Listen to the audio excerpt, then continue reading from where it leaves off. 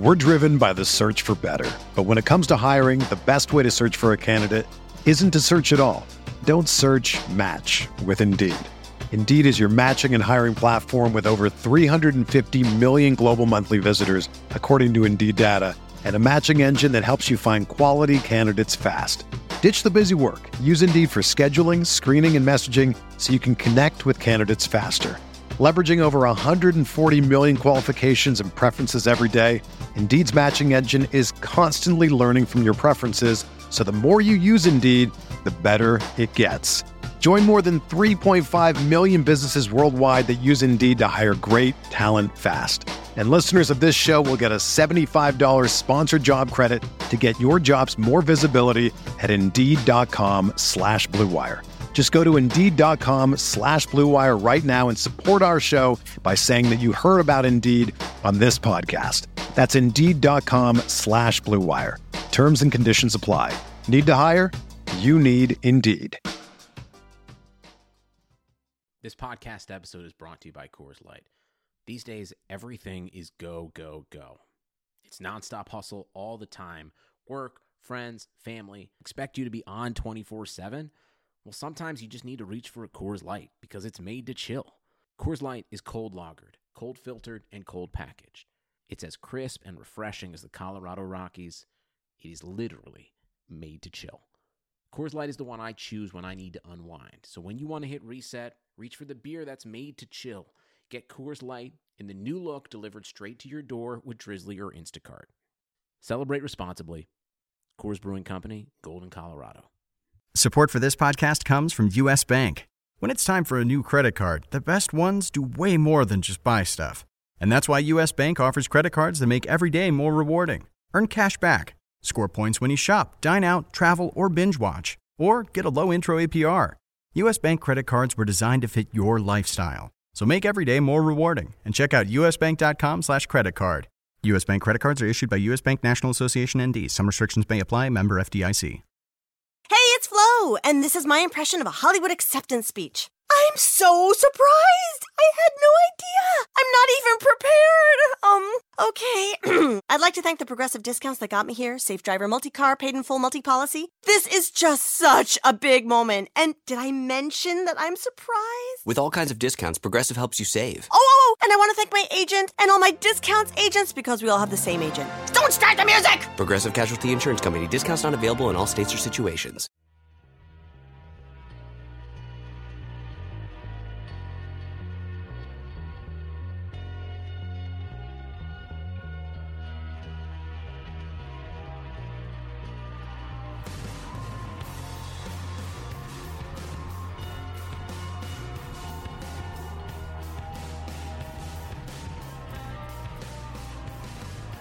Welcome to the RotoWire Fantasy Football Podcast, brought to you by DraftKings.com, the leader in daily fantasy sports.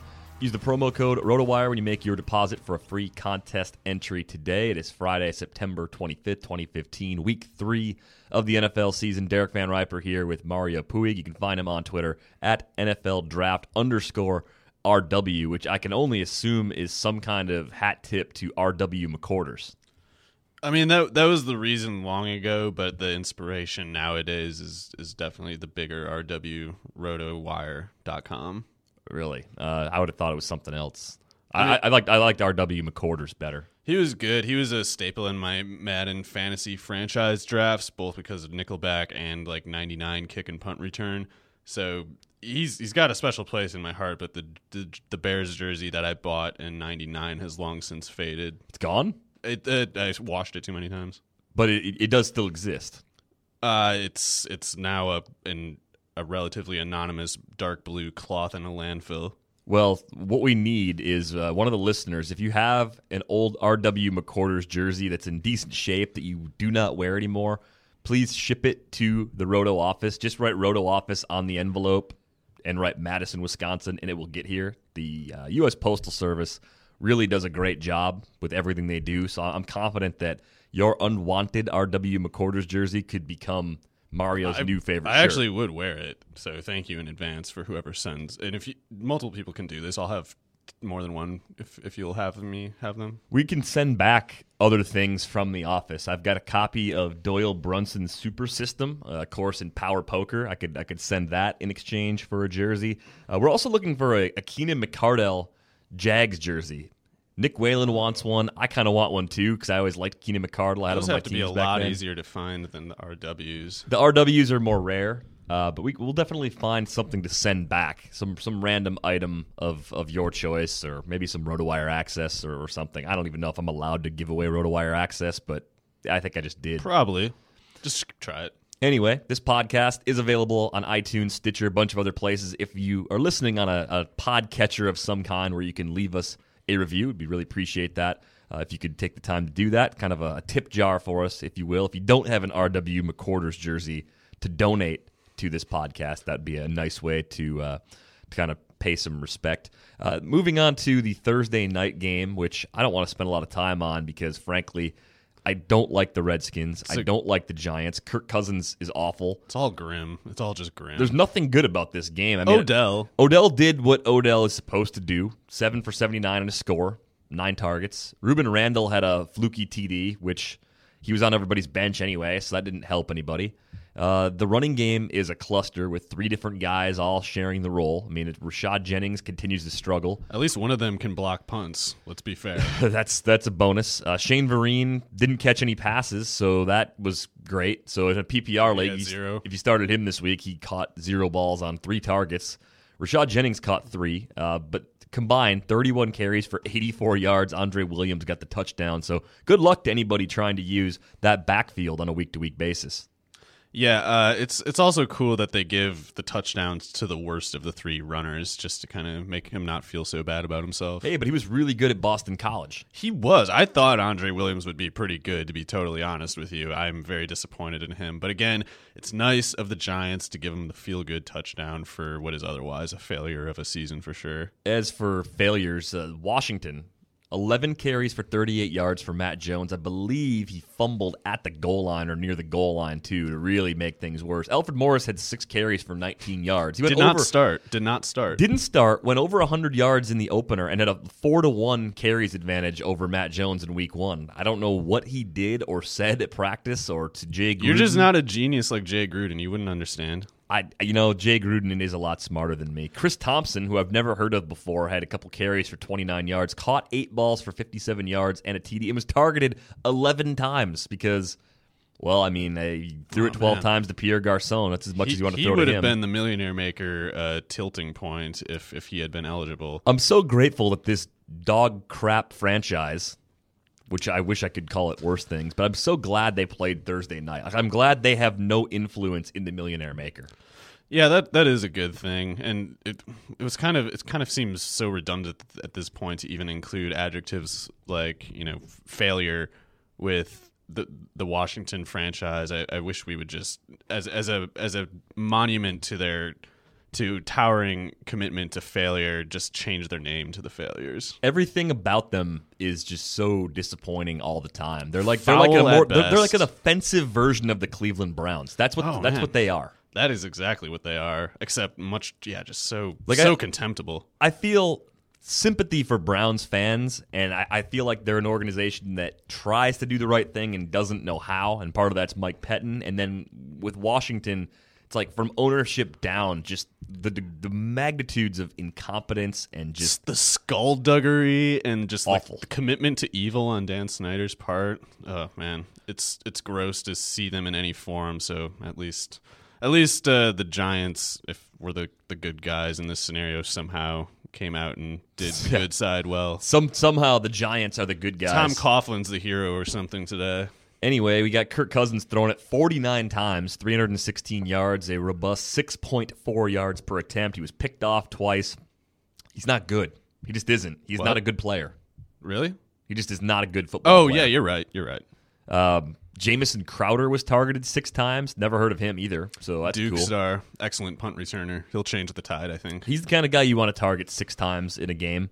What a mess. We're done with this. Apparently there's no quarterback controversy here. They've kept Robert Griffin for no known reason. He's just sort of like captive on the roster. Scout team safety, man.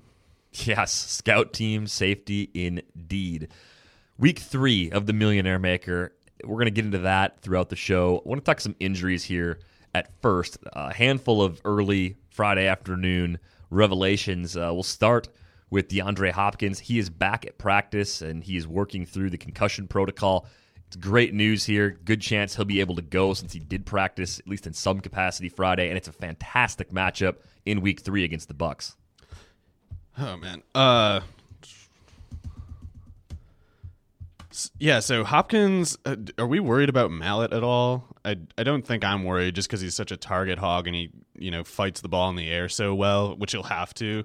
But do we worry about it being like 7 feet over as the volume and the matchup offset any Mallett concerns? I think Hopkins dealt with the same quarterback issues a year ago, so he's sort of I didn't mean to imply like, oh Jesus, I wish Brian Hoyer were in there, but I really want to see Tom Savage. Oh man, Tom Savage. But yeah, we're longing for the days of Fitzpatrick over here. 5 catches for 53 yards on the road against Carolina is not particularly bad for Hopkins.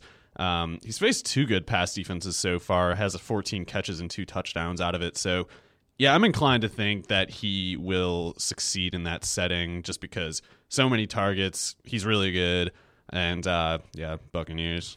No Alshon Jeffrey this week, hamstring injury taking him out again. Bears going into Seattle at well below 100%. No Jay Cutler, of course, for the Bears either, and Eddie Royal is actually listed as questionable, so Marcus Wilson, I guess. Yeah, I think I will be avoiding all of that. Even my guy Martellus. Is Jay Cutler in? No, he's out. So no way am I doing anything related to the Bears this week except starting the Seattle defense. Jonathan Stewart questionable, the knee injury, limited Thursday and Friday, likely to be able to play, but of course we'll have to wait for the official word prior to kickoff there for that game against the Saints. The Falcons backfield, Devontae Freeman going to be leading the charge. Tevin Coleman officially ruled out with his rib injury. No Devin Hester if you're in a return yardage league, but most of you probably are not. Dwayne Allen has been ruled out for the Colts game against the Titans on Sunday. The Colts are saying they want to get it to their tight ends more often. Probably good news for Coby Fleener, but I think he's been targeted 1 time through 2 games. Yeah, that team is badly mismanaged, as we've seen it. I mean, signing Andre Johnson and putting aside a big role for him when you have Dante Moncrief, it's like, why would you commit to that? Like, you're demonstrating a very deliberate hostility to reason if you go in with that kind of mission of, we got to make room for Andre Johnson, Frank Gore. Like, what's going on with? I don't know what the hope is with that franchise exactly. It should be a bounce back week for the passing game, though. I mean, Andrew Luck, I can't believe all the overreaction to. Obviously, the Eagles looked terrible last week, but more so the Luck, backlash. Like we're seeing on TV, like ESPN and stuff. Like, did we overestimate Andrew Luck initially? Like, because he had 1 bad game against one of the best defenses in the league. I think he makes a pretty obviously tempting target in Millionaire Maker, whatever cash games this week, going against Tennessee, because this is Andrew Luck we're talking about. Do we not remember last year?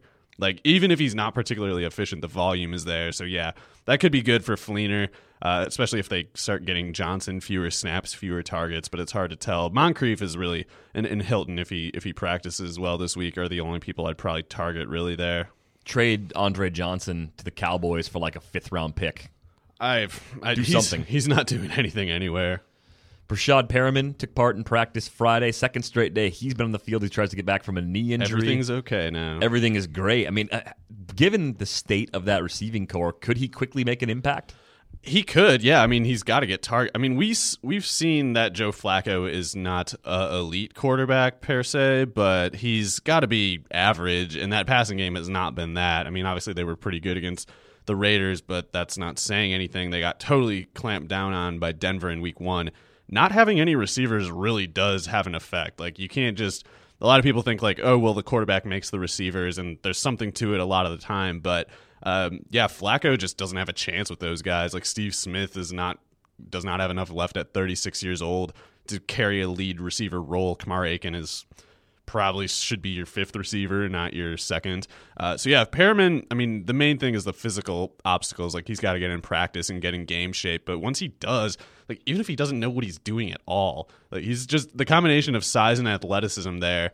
and the inferiority of the players around him means he has to get targets eventually. Now, here's the thing. You have to think about contextually, like Odell Beckham last year was freely available in leagues, and the depth chart, similar to what you described, had just a complete lack of quality players. And this is not to say Perriman becomes the next Beckham, but the opportunity and the skills line up in a way where it'd be hard for him not to contribute right away once he is ready to go. He may not play Sunday. It's still kind of up in the air, but that he's practicing on back-to-back days is a pretty good indication that he's very close to contributing. And it might just be a case where it takes him only a game or two to start getting 6 to 8 targets on a regular basis. Yeah, definitely. And yeah, he's far below Odell as a prospect, but I think we can reasonably kind of guess that Joe Flacco is at least as good as Eli Manning or better. Even though I'm not a Flacco fan, he's never really had good receivers to throw to. It's like the best was Torrey Smith or something, who, fine player, but I mean, whatever. Either way, like you're saying, just the volume potential there. And even if he's horribly inefficient, you have to like Perriman's combination of size and athleticism correlating to decent, upside in certain scenarios, at least if he gets a good matchup against a weak backfield and Baltimore's forced to play up tempo because the other team put some points on the board. I think eventually that'll pay off in tangible fantasy production. Julius Thomas will not play in the Week 3 matchup against the Patriots. Maybe we see him back in Week 4 against the Colts, but still having a long recovery from his finger injury that he suffered, I think, on the first snap of the preseason for the Jags, if I'm not mistaken. Jason Witten, who may be moving kind of like a zombie in this game coming up on Sunday, was on the field for practice. He's got an ankle injury. Both of his ankles were sprained. He sprained a knee, and yet he's finding a way to function, which is just amazing. Is it going to be like running on ice skates or something? Is that what he's going to look like? It's going to be, if you've ever ice skated and then had to like walk off the ice rink a long ways to go sit down and take your skates off, it's going to be like that walk. You know what I'm talking about? Like, yeah. Like you're skating, everything is good, and then like the benches are like 50 feet away. Your ankles are rolling at any. It takes you like 15 minutes to go 50 feet.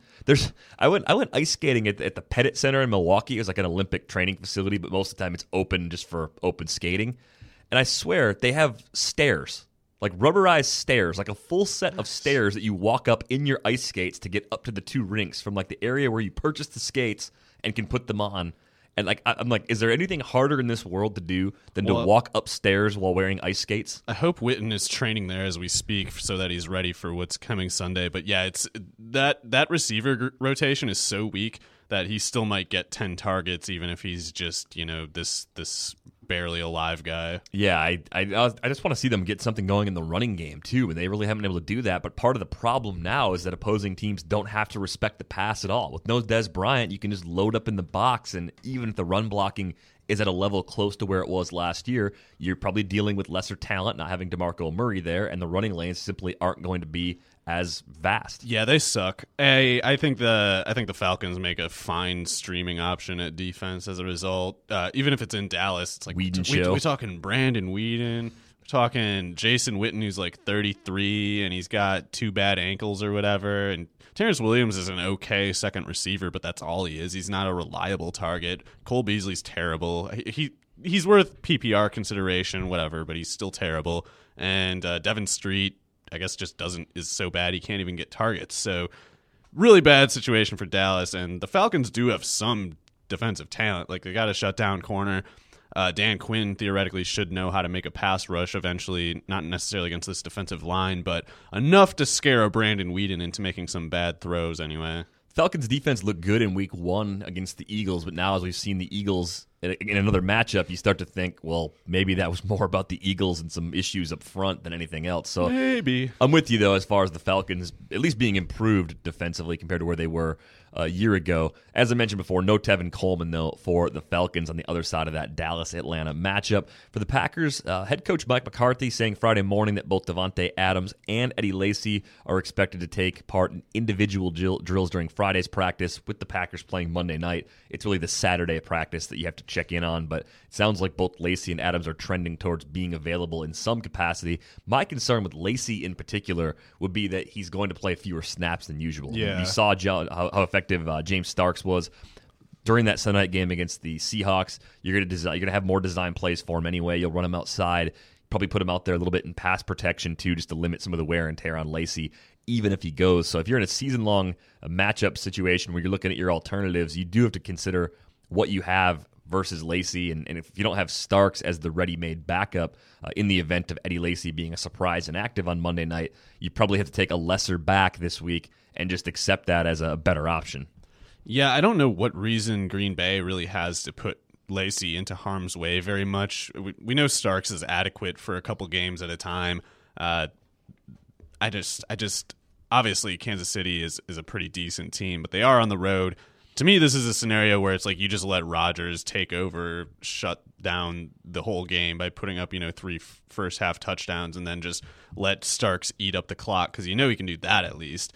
Even Alonzo Harris, it's like just let those big guys just thump away until the clock is gone, because what's Alex Smith going to do about it? But yeah, he's not taking a lot of getting shots into a downfield. grinding game against the Chiefs is just the worst idea. Like, just let Rodgers go deep, and obviously Adams being hurt makes that a little harder, but I still feel like Rodgers is matchup proof to the point that that's something they should do. Are you buying low on Adams right now? I mean, he had team high 8 targets against the Bears in a game where Rodgers didn't throw it much. I think Rodgers threw it 23 times in week 1. In the game against Seattle, of course, missed some time with this injury. If you think about what he could do as the number 2 receiver in that offense, is this the window to go trade for him right now, since he's also dealing with that injury? Yeah, definitely. It's not likely to get a lower price tag than it is now, and obviously he's not Jordy Nelson, but in an Aaron Rodgers offense where the other targets are, Randall Cobb is awesome, and he's going to be a constant as far as his target share, but James Jones hasn't been targeted that much since coming back. It's just Rodgers just hasn't missed him really.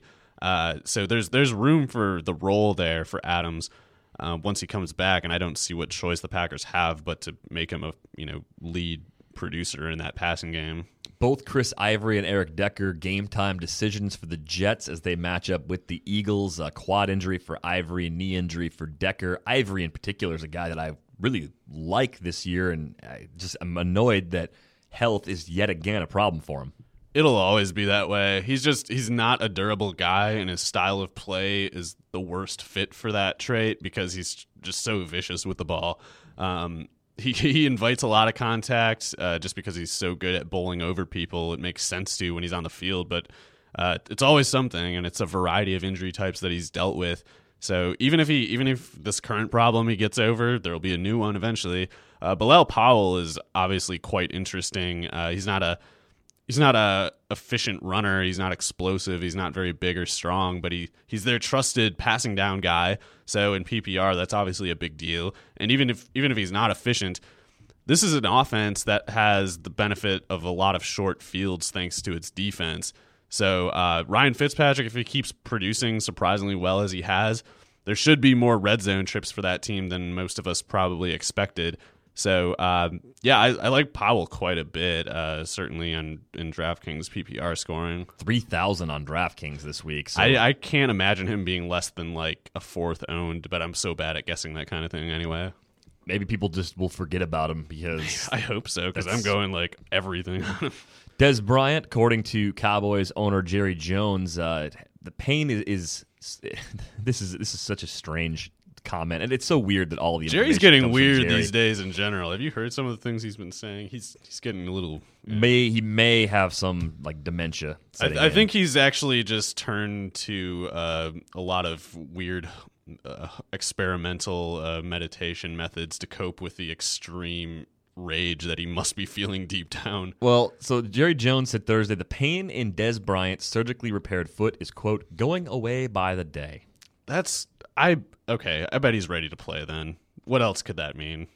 Jerry's so good about that stuff. I love it. He's like a minimum of 2 months away, and Jerry's like, no, I think he's questionable this week. Yeah, it's such a strange. I mean, can you blame the guy? The guy every single offseason. I mean, this is one of the biggest narcissists football or sports in general I've ever seen. Every year, he probably honestly believes deep down in his heart, like, of course we're going to win the Super Bowl this year. And then broken collarbone, broken foot.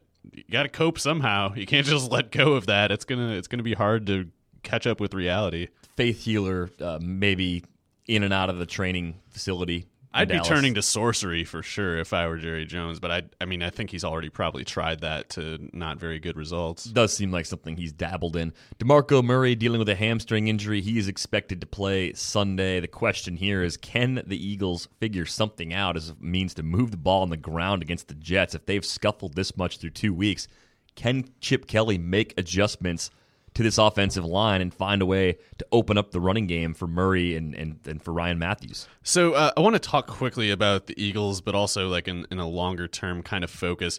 There's a lot of new personnel on that offense. A new quarterback coming back from an ACL tear, a new running back, 2 new running backs really, new starting receiver Nelson Aguilar. Obviously Macklin's gone.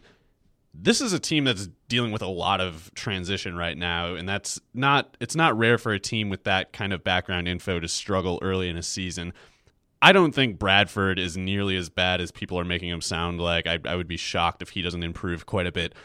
And I would also be shocked if DeMarco Murray and the running game in general didn't improve. However, looking at this team and its struggles so far, I don't understand why there's all this, can Chip figure it out? What's even going on here? It's pretty simple. That offensive line is a catastrophe right now, and nothing can work if it's playing that bad because the running game cannot get going. I mean, we saw Murray getting hit in the backfield. It's not like he's just Constantly. running. He's getting hit like 3 and 4 yards behind the line of scrimmage. It's not There's like no he's chance for him to even get up to speed and do anything. He's not even getting stopped in the hole. He's not even getting there. Right, and people, like I'm seeing commentary on their offense, and people are like, "What an idiot! What is he even doing?" It's like, this is really simple. Nothing's going to work if he's getting hit like that because the running game can't go. Teams aren't even really like scheming against the run specifically at this point. It seems like the guard play and the blocking on the interior is just so bad at Philadelphia that you don't need to try to stop the run, and you can still get all these tackles for loss. In which case, you're going to prepare for, you're going to put extra, deep coverage, safety help on all these play fake scenarios that used to get you to bite on defense because you were scared about what McCoy or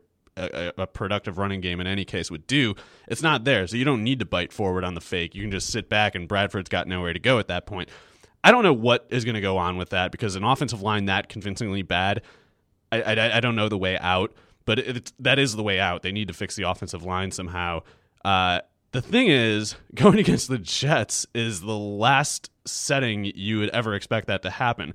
Like Leonard Williams and Muhammad Wilkerson going against those guys, it could be truly, it could be brutal for the Eagles. This might be their worst game of the season in a season that's already been quite difficult for them because those two, Leonard Williams and Wilkerson, they're just gonna throw guys back like 5 yards. The panic level is going to be through the roof too in Philadelphia. And the thing is, I don't even know if it's worth it. Like I would chalk it up to, I wouldn't even want those guys if they looked good the last 2 weeks because the Jets defense is just scary looking. But yeah, it's like no matter what happens in this game, like unless there's like an amazing, totally transcendent performance from that offense, it's going to mostly look bad for them because if when you adjust for how good the Jets are, there's just not much that Philadelphia can reasonably get done.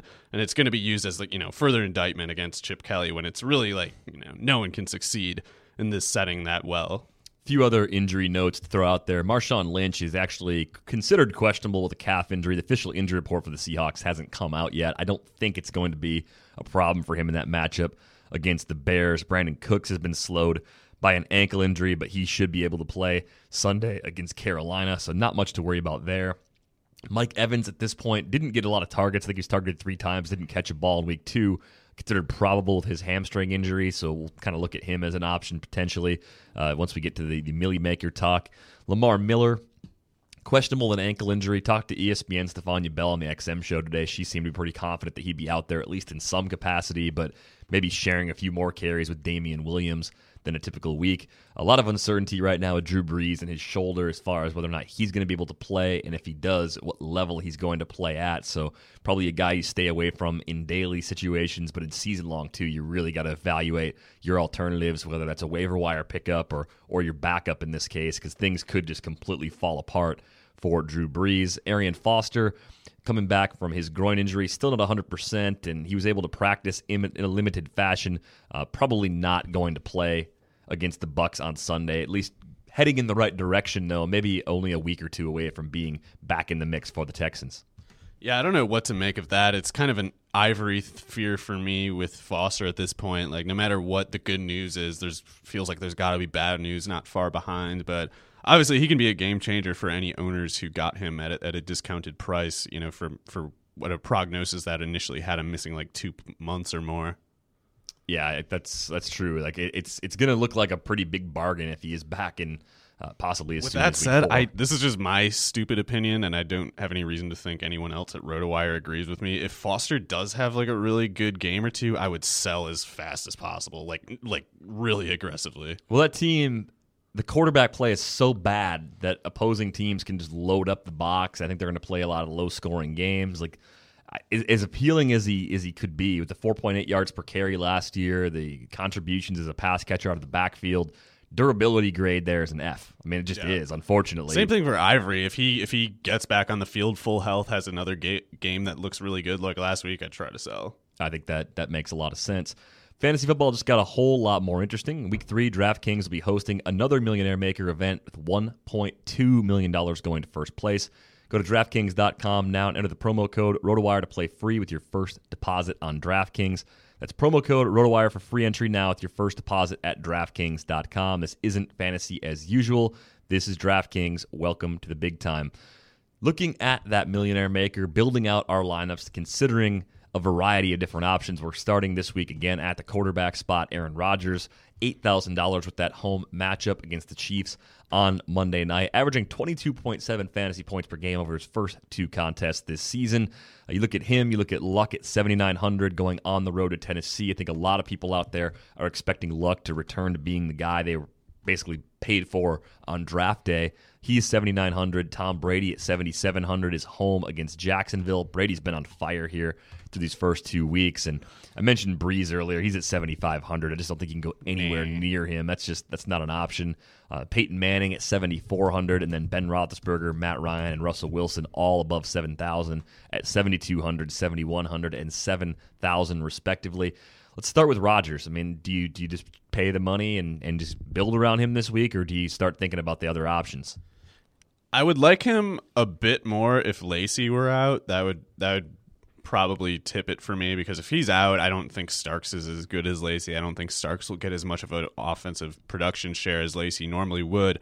But yeah, I love Rodgers like pretty much any game at Lambeau and pretty much any game anywhere against anybody, but I feel like I gotta go Luck like 8 times out of 10. Not just because he's a little cheaper, but just because I like the matchup better. I mean, Tennessee's you're looking on DraftKings now. You'll see the opponent points allowed rank for quarterbacks going against Tennessee is 8th.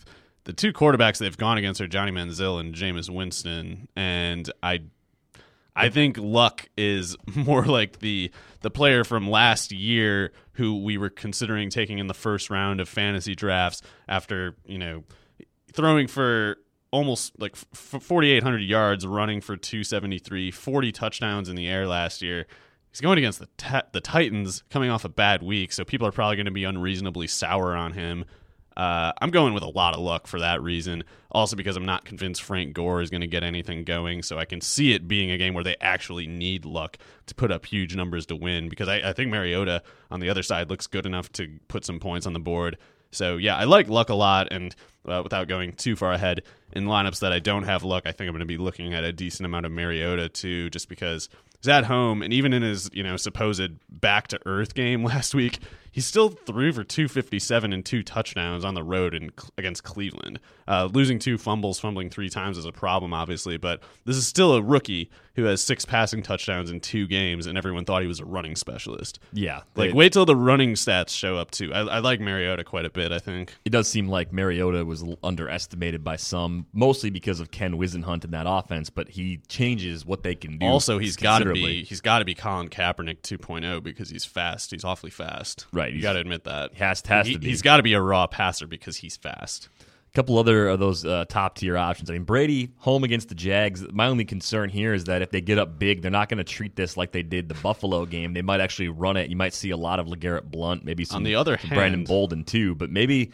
Belichick's just in burn it down mode. Yeah, and just continue to launch it. I think these are like genuinely antagonistic people we're talking about. They're not happy about that suspension. No, thing. I really think like this is in a way like their way of just saying like, you know what, we're just going to destroy everybody forever. It is actually a reasonable means of retaliation because it wasn't just Goodell. Like, Goodell takes marching orders from the other owners. The other owners were like, yeah, suspend that guy. We hate that guy. And now they're like, not suspended. Like, okay, well, we're going to have to give you an incentive to not take that stance against us ever again. So we're going to try to score 6 touchdowns on you every week. Maybe Brady should cost more. Like, maybe Brady should be the most expensive quarterback on the board this week. Yeah, I mean, even though we like Rodgers and Luck quite a bit, I would have to assume Brady's going to be the most owned quarterback, like at least one out of 5. I think it might be Luck. I think you're going to have two factions. You're going to have the more knowledgeable players who gravitate towards Luck, and you're going to have the more reactionary, inexperienced players who I think are burying Luck for the reasons that you mentioned earlier. Like an example, mainstream media, like, which is stupid. Like, don't listen to that crap. That's not. But tell your friends to, so that we can get some lower ownership numbers on Luck, please. Yes, no, you're right. I shouldn't assume that just because the mainstream media is so negative that the average NFL fan isn't going, oh, shut up, ESPN. Like, the average DFS player is so much smarter than of course. Anybody speaking to Andrew Luck's performance on national radio or national TV. Right. On the other hand, we do have.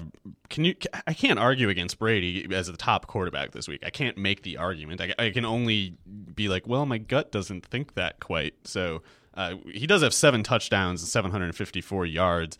The Jags won't put up points on them, but do they care? I don't know. I just think until you get to like the beginning of the fourth quarter, they're going to throw excessively. Like, they're just going to do it because Jacksonville's not going to be able to stop Gronk. They're not going to have an answer for Edelman.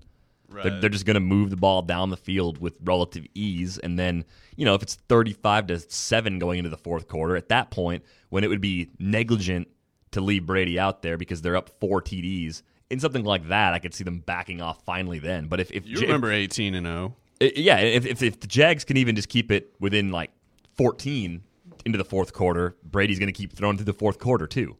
Yeah, I'm not sure that it even like 18-0. Belichick loves to run it up, and he's mad. Anyway, angry Belichick is one of the most fun Belichicks. As far as the other top tier options go, staying away from Breeze. Do you stay away from Ben Roethlisberger, even though he's been great for these first 2 weeks? Going on the road to St. Louis, we talk a lot about teams that play a lot better at home, and the Ravens, I think, are one of them. The Saints for a long time were, but the Saints have become kind of a disaster over the last calendar year. What do you think about Roethlisberger going up against that St. Louis defense on the road this week? I don't really know. I'm inclined to think that the St. Louis secondary is not very good, but the pass rush is always frightening. And then again, on the other hand, Roethlisberger is maybe as good as anybody against a good pass rush because he's just he doesn't really run when he escapes pressure. He just resets as a passer and burns people so well when they he takes a beating too, so that's the problem, but he's tough and he can deal punishment too, being like 250 or whatever he is. I probably won't get Roethlisberger on any of my teams. He's generally a tournament consideration for me, if only because in a cash setting, I'd rather pay the extra $500 for Brady. I'd probably rather go down $200 for Russell Wilson. Also, God's favorite quarterback too. God's favorite quarterback is at home, and he's going against God's least favorite team, the Bears. It's only because Jay Cutler is on the team. Don't get me wrong; the Bears can ascend yet.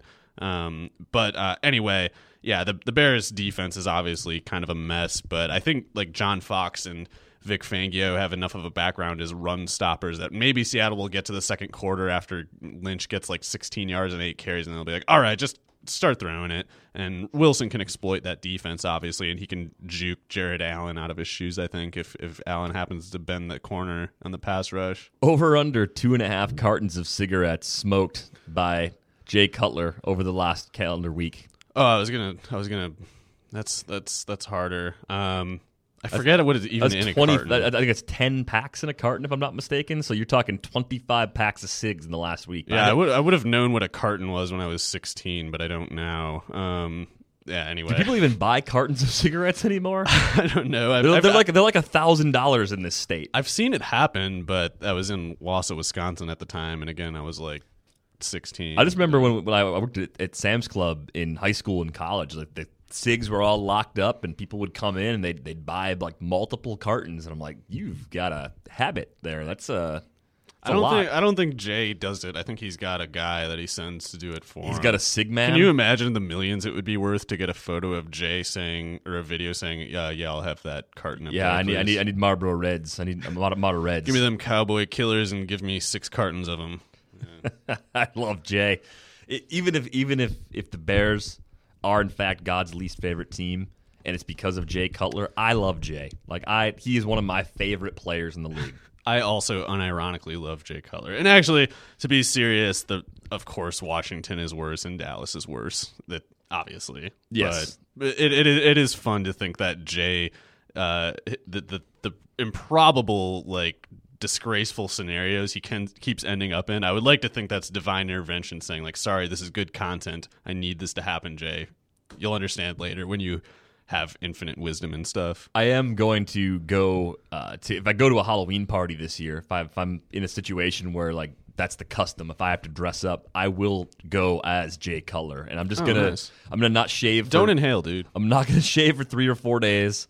I'm just gonna have a constant cig going, and I'm gonna try to not sleep for 3 days as well, so I get those really dark circles under my eyes. Your fingers are gonna smell so bad. Yeah, it's gonna be gross, but it's probably gonna win $50. It'll prove grit. Yeah, that's exactly right. I do like Russell Wilson though at 7,000. That matchup against the Bears, it's just a nice tournament play as always.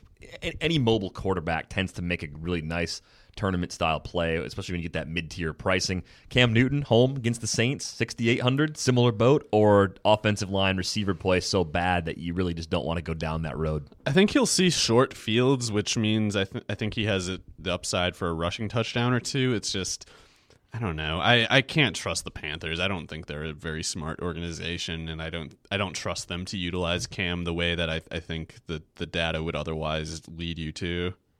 Let's take a look here at a few other options. You've got Ryan Tannehill, 6,700 against Buffalo. I'm not really interested in going against the Buffalo defense with anybody. I think they can be pretty dangerous. If you drop below the Russell Wilson or even, I don't know, Phillip Rivers, I guess could do something against the Vikings. But if you drop below that, I would just go straight to Mariota at 6,100. But generally, that would be a tournament type consideration. I would probably try to stay in the Brady, Luck, Rodgers region for cash considerations. How about Tyrod or Nick Foles, though, as tournament plays? Tyrod, 5,800. Foles, 5,200 against Pittsburgh in a game where if the Steelers can put up points against that Rams defense, Foles may get 35 to 40 attempts. Yeah, I don't know. I still feel like we can't know what Tyrod Taylor really is. I think we'll have a better idea once defenses have time to look at his film and adjust for the things that he poses. They can't really know that right now, though, because he doesn't have enough of a resume in the NFL. But Foles, I'm just kind of categorically not interested in. I don't like his team, really. I don't trust them to use reasonable play calling at any point. I guess, I mean, if I for some reason if I end up someday with more money than I have now, I might have tried to put in a lineup with Fitzpatrick. It's only 5,100 at home against the Eagles, and the Eagles' corners are just garbage. Of course. So he's got slight dual threat upside he hasn't tapped into yet. If Ivory's out, he might get more shares of that rushing potential than normal. Something to think about, I guess. But yeah, out of those guys, I would prefer Fitzpatrick, I think. And he looks like the cheapest of them, too. 5,100 for Fitzpatrick. How about 5,100 for Blake Bortles, though, too? New England's defense looks like an Achilles heel. If they're in, burn it down mode and trying to just run up the score, Bortles should get heavy volume. It's just a matter of, do you want 5.5 YPA on 50 attempts with a couple TDs? Yeah, I don't really like Bortles this week. I don't like most people going on the road against New England, but that New England pass rush is quite frightening, really. I can see this being a game where it's just so many 3-and-outs, so many turnovers, that he doesn't get the volume. Yeah, I guess that's one thing people maybe are overlooking. The secondary is weak, but the pass rush could be good enough to get consistent pressure. Let's move over to the running back spot. Running back has been a challenge at times. I think on DraftKings, though, especially with some of the full-point PPR values you can find, you usually come away with at least 3 that you like week in and week out, and I think we're going to have a few more than that even here in week 3. Adrian Peterson and Le'Veon Bell, both 7,500. Vikings hosting the Chargers. Steelers on the road against St. Louis. What do you think about Bell in his first game of this season? I don't see any reason to not pick Bell, even in the millionaire make. I mean, he's going to be hugely owned, obviously, but I think there's a unique value in him this week because the running back pricing is deflated. You look, Peterson, Bell are the top two at 7,500. There are 6 receivers that cost more. One of them is Emmanuel Sanders. Another is Des Bryant, so he's not in really. But either way, like running backs are generally considered more productive than receivers, or at least less volatile than receivers. Le'Veon Bell is like a receiver and a running back at the same time. He's going to be playing on turf. I can't leave Bell out of like a single lineup of mine. I know that's not smart millionaire maker strategy according to people who know a lot more than me about things like that, but I can't pass up that value. I just don't see the fade upside there. What do you think about Jamal Charles going up against the Packers? I mean, is that game going to be close enough where totally the Chiefs are going to try to grind it out, and with that, Charles gets heavy volume? Well, Charles gets volume even if they're not grinding it out because he's like their best receiver too. So, or at least the one Alex Smith is not afraid to throw to the most. He has 9 catches in 2 games this year, in addition to the 37 carries. So totally like Jamal Charles. He's also a great value at 7,400. I might go wild here and see if I can fit in a lineup where I have all of Bell, Charles, and Peterson in the same thing, just to see if I can do it. Just because that kind of pricing, I think, is pretty exploitable between all 3 of those guys. Yeah, Peterson against San Diego should be able to run pretty well. Amir Abdullah ran pretty well against them. Teo can't handle that. Week 1. Let's take a look at some other options here. Matt Forte, a little banged up and matched up against Seattle. Not a lot of interest there at 7,300.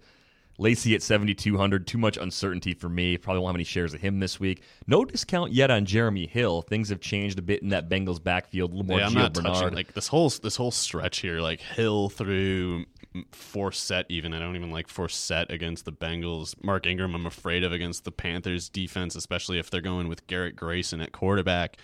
Latavius Murray against Cleveland's pretty interesting though. Cleveland got ripped up by Ivory in week 1. Murray finally got some carries last week, 15 against the Ravens, 65 yards, a touchdown. He's got 10 pass receptions in 2 games. I like Latavius, I think. Yeah, I think once you get down below 6,000, you start to find some other appealing options if you don't want to pay up for those top-tier backs. Murray at 5,800. We still have Carlos Hyde at a discounted price, 5,400, going on the road against Arizona. Question about that game, though. Do you expect the Cardinals to simply just blow this one out to the point where Hyde's volume may take another hit? Because I think part of the reason he didn't get as many carries and catches last year as he could otherwise is that he left that game with 2 different injuries.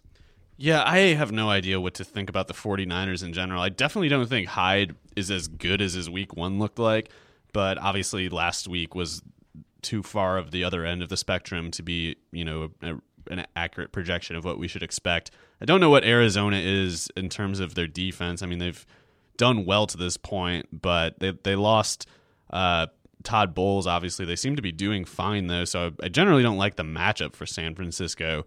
I probably won't have really like any of Hyde, which might be short-sighted on my part, but I rather would just like drop to Bilal Powell at 3,000, especially if Ivory's out. But even if he isn't out, I think I like Powell still. PPR scoring, man, that's so good. And Melvin Gordon at 5,000. I mean, he's obviously losing a lot to Woodhead, who's definitely in play for me on DraftKings. But he still has 30 carries in 2 weeks, including 16 for 88 last year. I think the 2 of us have seen Melvin Gordon enough to think that one of these times it's not going to be 88 yards on 16 carries, but instead 150 or so. Could happen this week. Minnesota has not done well defending the run to this point, but I like Minnesota's personnel on defense, so I don't know whether I'm guessing they'll improve or not. But Melvin Gordon at 5,000 is very affordable. Minnesota really, I think in their first 2 games, though, against the run, 2 totally different stories, right? I mean, they got exposed by Carlos Hyde, and then it seemed like they made a lot of adjustments. They looked really strong up front against the Lions, against the run and the pass. I mean, Matthew Stafford took a beating. Yeah, that in pass game. rush is really good. I mean, they got Anthony Barr is one of their starting linebackers, and he can be like a 12-sack threat to most defenses, but obviously like Everson Griffin and Robinson on the outside edges.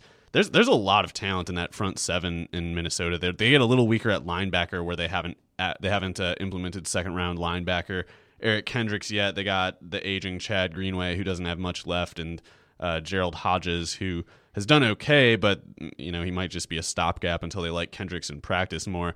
I don't know whether I just hate the Detroit offense a lot, or I'm expecting the Vikings to play well, or if I just thought the Hyde thing was an aberration. But either way, I like chances of a Melvin Gordon breakout eventually. He's definitely just a tournament consideration for me, because at 4,900, Jonathan Stewart right below him, going against a Saints defense that doesn't look that great, and a Saints defense that might deal with a lot of 3-and-outs from its offense if Breeze is out, and even if he's in, the Carolina defense can probably rough them up a bit at home. So if you're going cash game, I think Stewart makes more sense than Gordon, but I do feel like in the next 3 weeks or so, we're going to see that Gordon that everybody was expecting when the Chargers traded up for him. So Gio Bernard at 4,700, totally kind of nearby too, probably going to be heavily owned this week. And Bernard versus Jeremy Hill, the split that Liz and I discussed was more of like 50-50 in terms of value, because I think Jeremy Hill, even though he coughed it up twice last week, still could become the guy at the goal line again,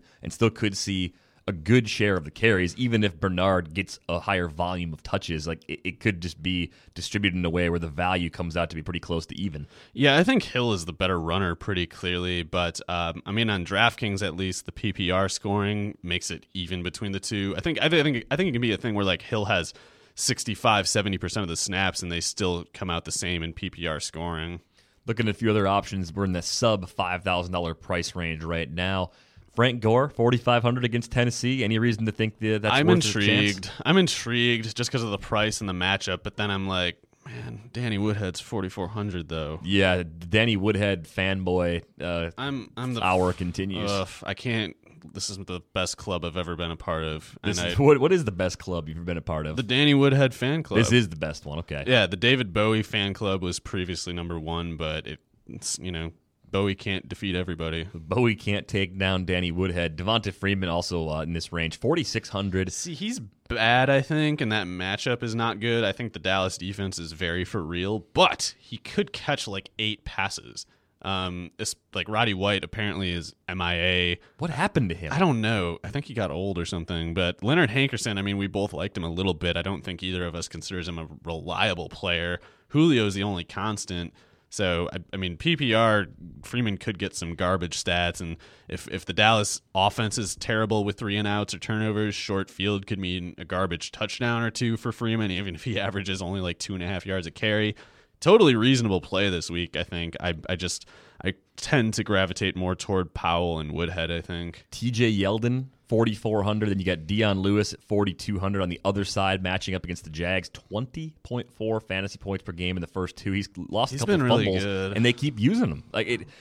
At some point, they're going to hit a matchup where it's just Blunt and Bolden for no real reason. But Lewis has different skills, and in the full-point PPR setting, the lack of a really steady number 3 option behind Gronk and Edelman, I think, does continue to protect Lewis's value in the short term. Until that price comes up at least $1,000, I think he's a strong consideration almost on a weekly basis. Yeah, I agree. It is. I have trouble making an argument as to why Woodhead and Powell should be considered better than Lewis, but the only real reason I can give you is just that I really don't trust Belichick. I think it's a combination of he's just kind of volatile by nature with these things, but also because I think he does enjoy screwing with people like us. I think when LeGarrette Blount got 3 carries or whatever when he came back from suspension, Belichick was just like, that makes me feel good. I just ruined a bunch of people.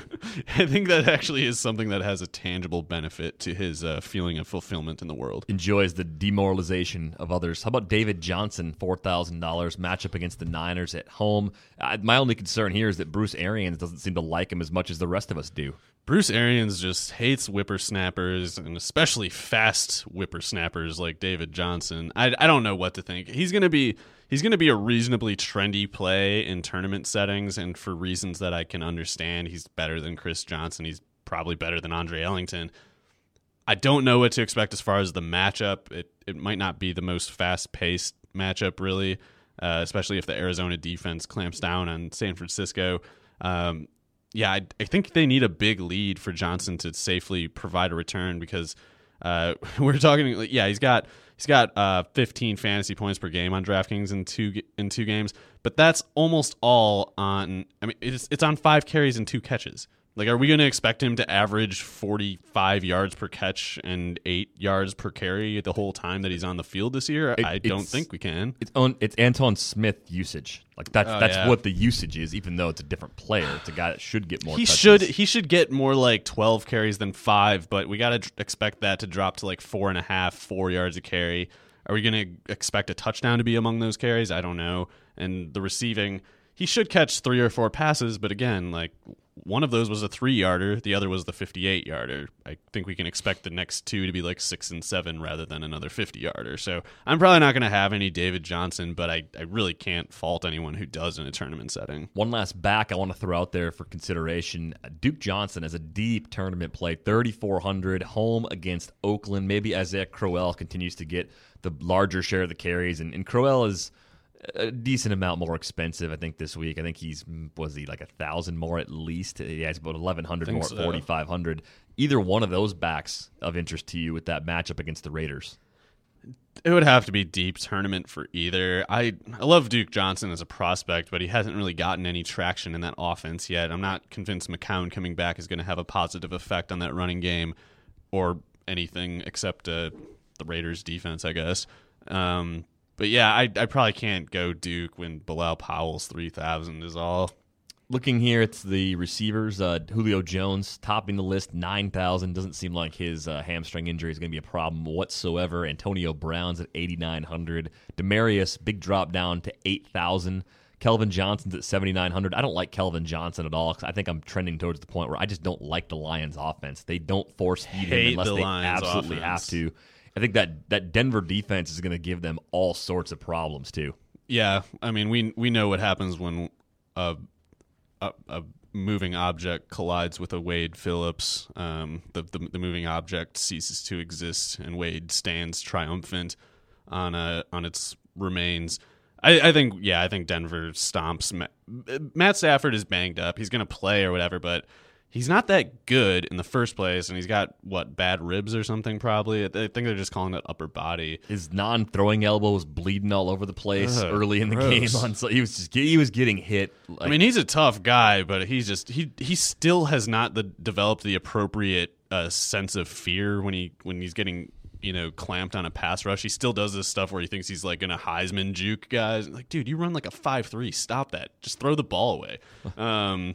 But yeah, he thinks he's in high school and he thinks he's still fast compared to the other players. I hate that. I hate that offense so much. Amir Abdullah is a very good player. Calvin Johnson and Golden Tate, very good players. But only one I would consider in this slate as like a downright morbid tournament consideration would be Eric Ebron, just because I can imagine him getting a garbage time touchdown or something when those Denver corners are shutting down Tate and Calvin Johnson. But I'm avoiding that. Is Antonio Brown or Julio Jones, at least one of them, a must-own when you're building a lineup right now, just given how productive they've been?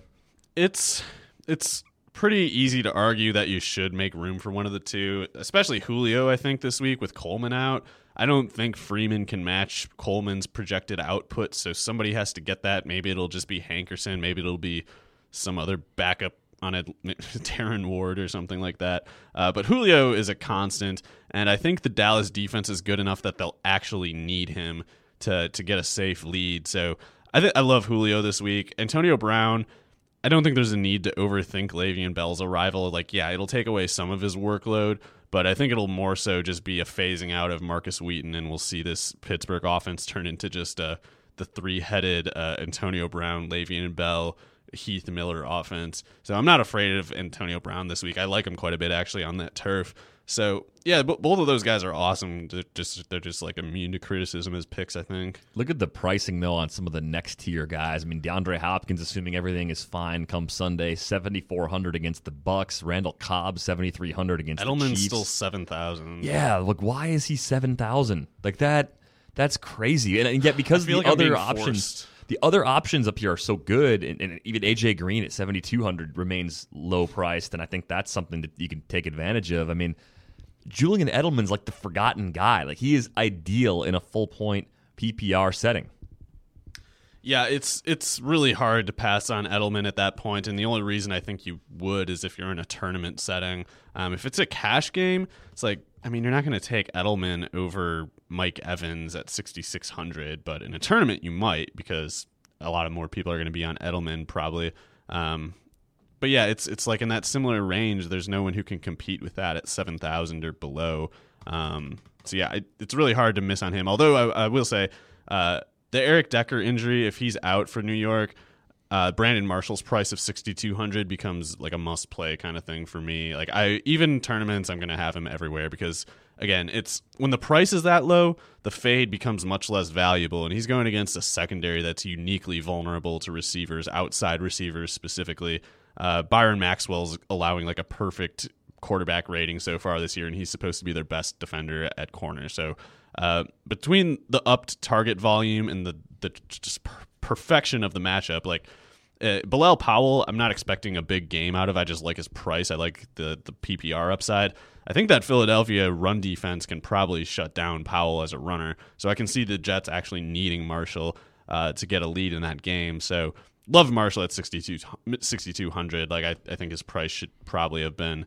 I don't know if the algorithms had time to put in the Decker factor, but more around like 8,200, I think, is what he should have been. Yeah, he's a steal this week. Brandon Marshall, even if Decker goes, in my opinion, I love love price. Marshall.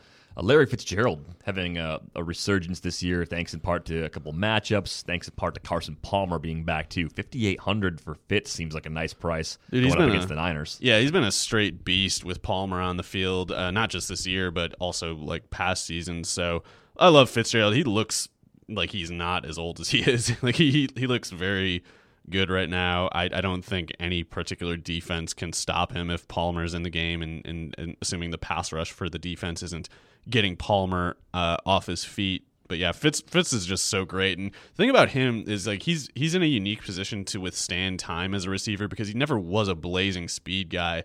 He's always just been like, amazing worker. He's big. He's got like some of the best Hall of Fame hands we'll ever see.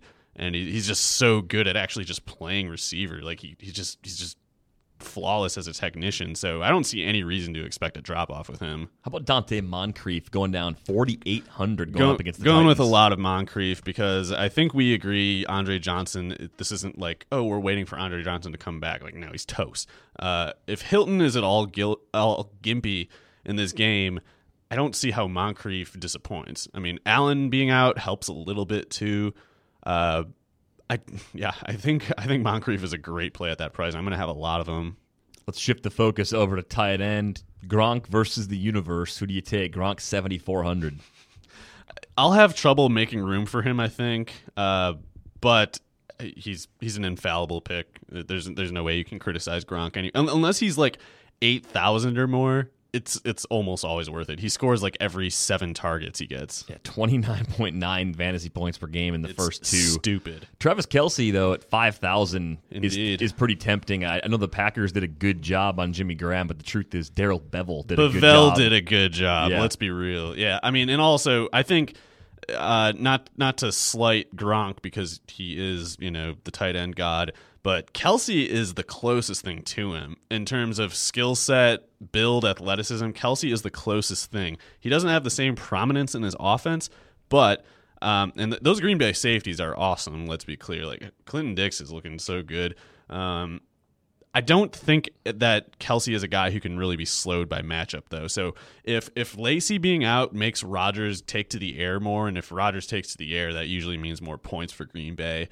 And then Kansas City needs to start throwing the ball more. I can very, very easily see Kelce having a big game.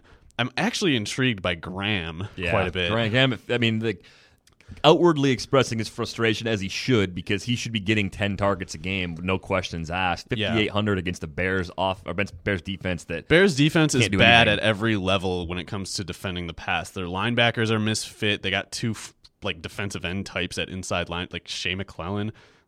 Put him on Graham or their safeties. They're just bad.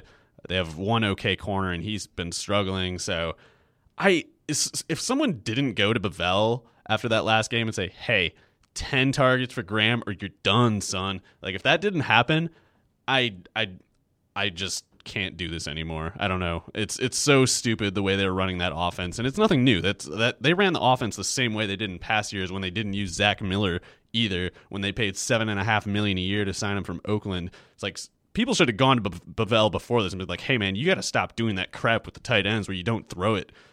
So I think that had to happen. Like Pete Carroll, even if he was slow to catch on, you would think Carroll looked at that film and was just like, yeah, this isn't good enough. And if it's not good enough, $5,800 for Graham. It's been a while, but when he has the role and he has the decent enough quarterback play, he can approach Gronk levels. He can't get there, but he can approach it. This is a guy who people were taking like 6th overall 2 years ago, remember? So it's like this matchup and particularly kind of like the politics of the Seattle organization right now make him look like a very reliable play to me that also has a high ceiling. Cheap options to consider. You mentioned Ebron at $3,300, Vernon Davis $3,200. Heath is still in play for me. Marcus Wheaton's terrible. Yeah, $3,500 on Heath Miller is a nice price, and I'm looking at Crockett Gilmore, $3,300. What do you think of Crockett Gilmore?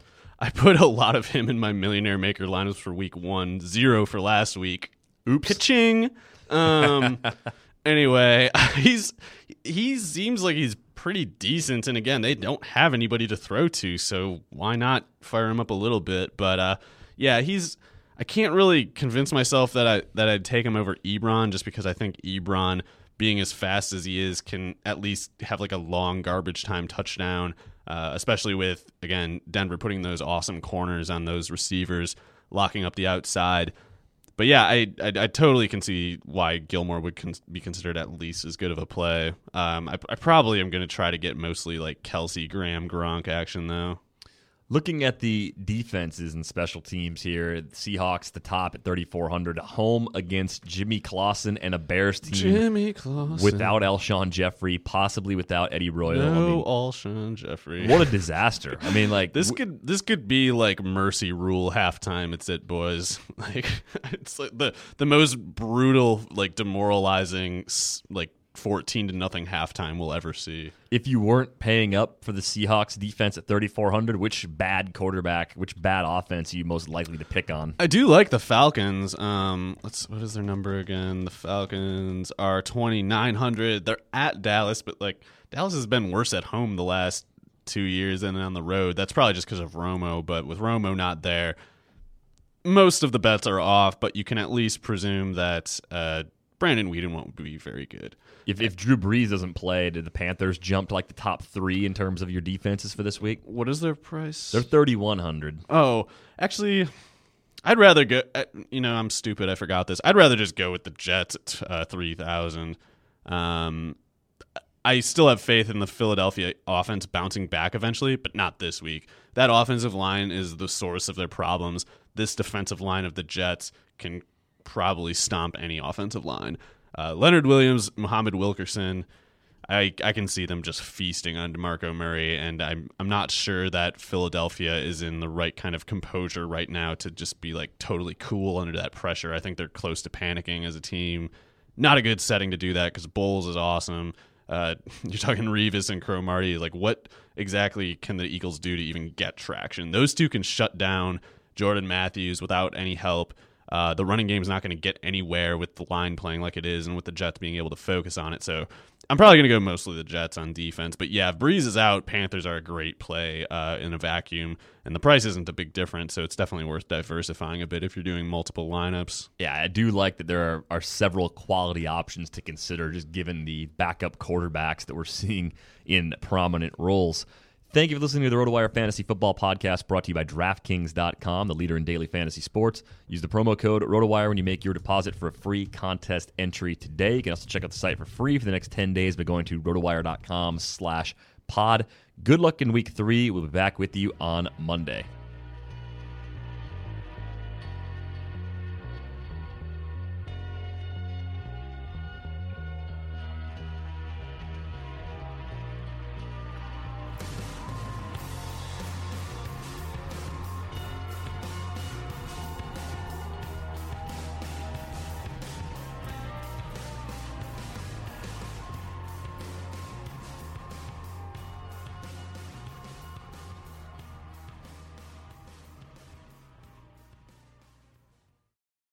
Everyone is talking about magnesium. It's all you hear about. But why? What do we know about magnesium?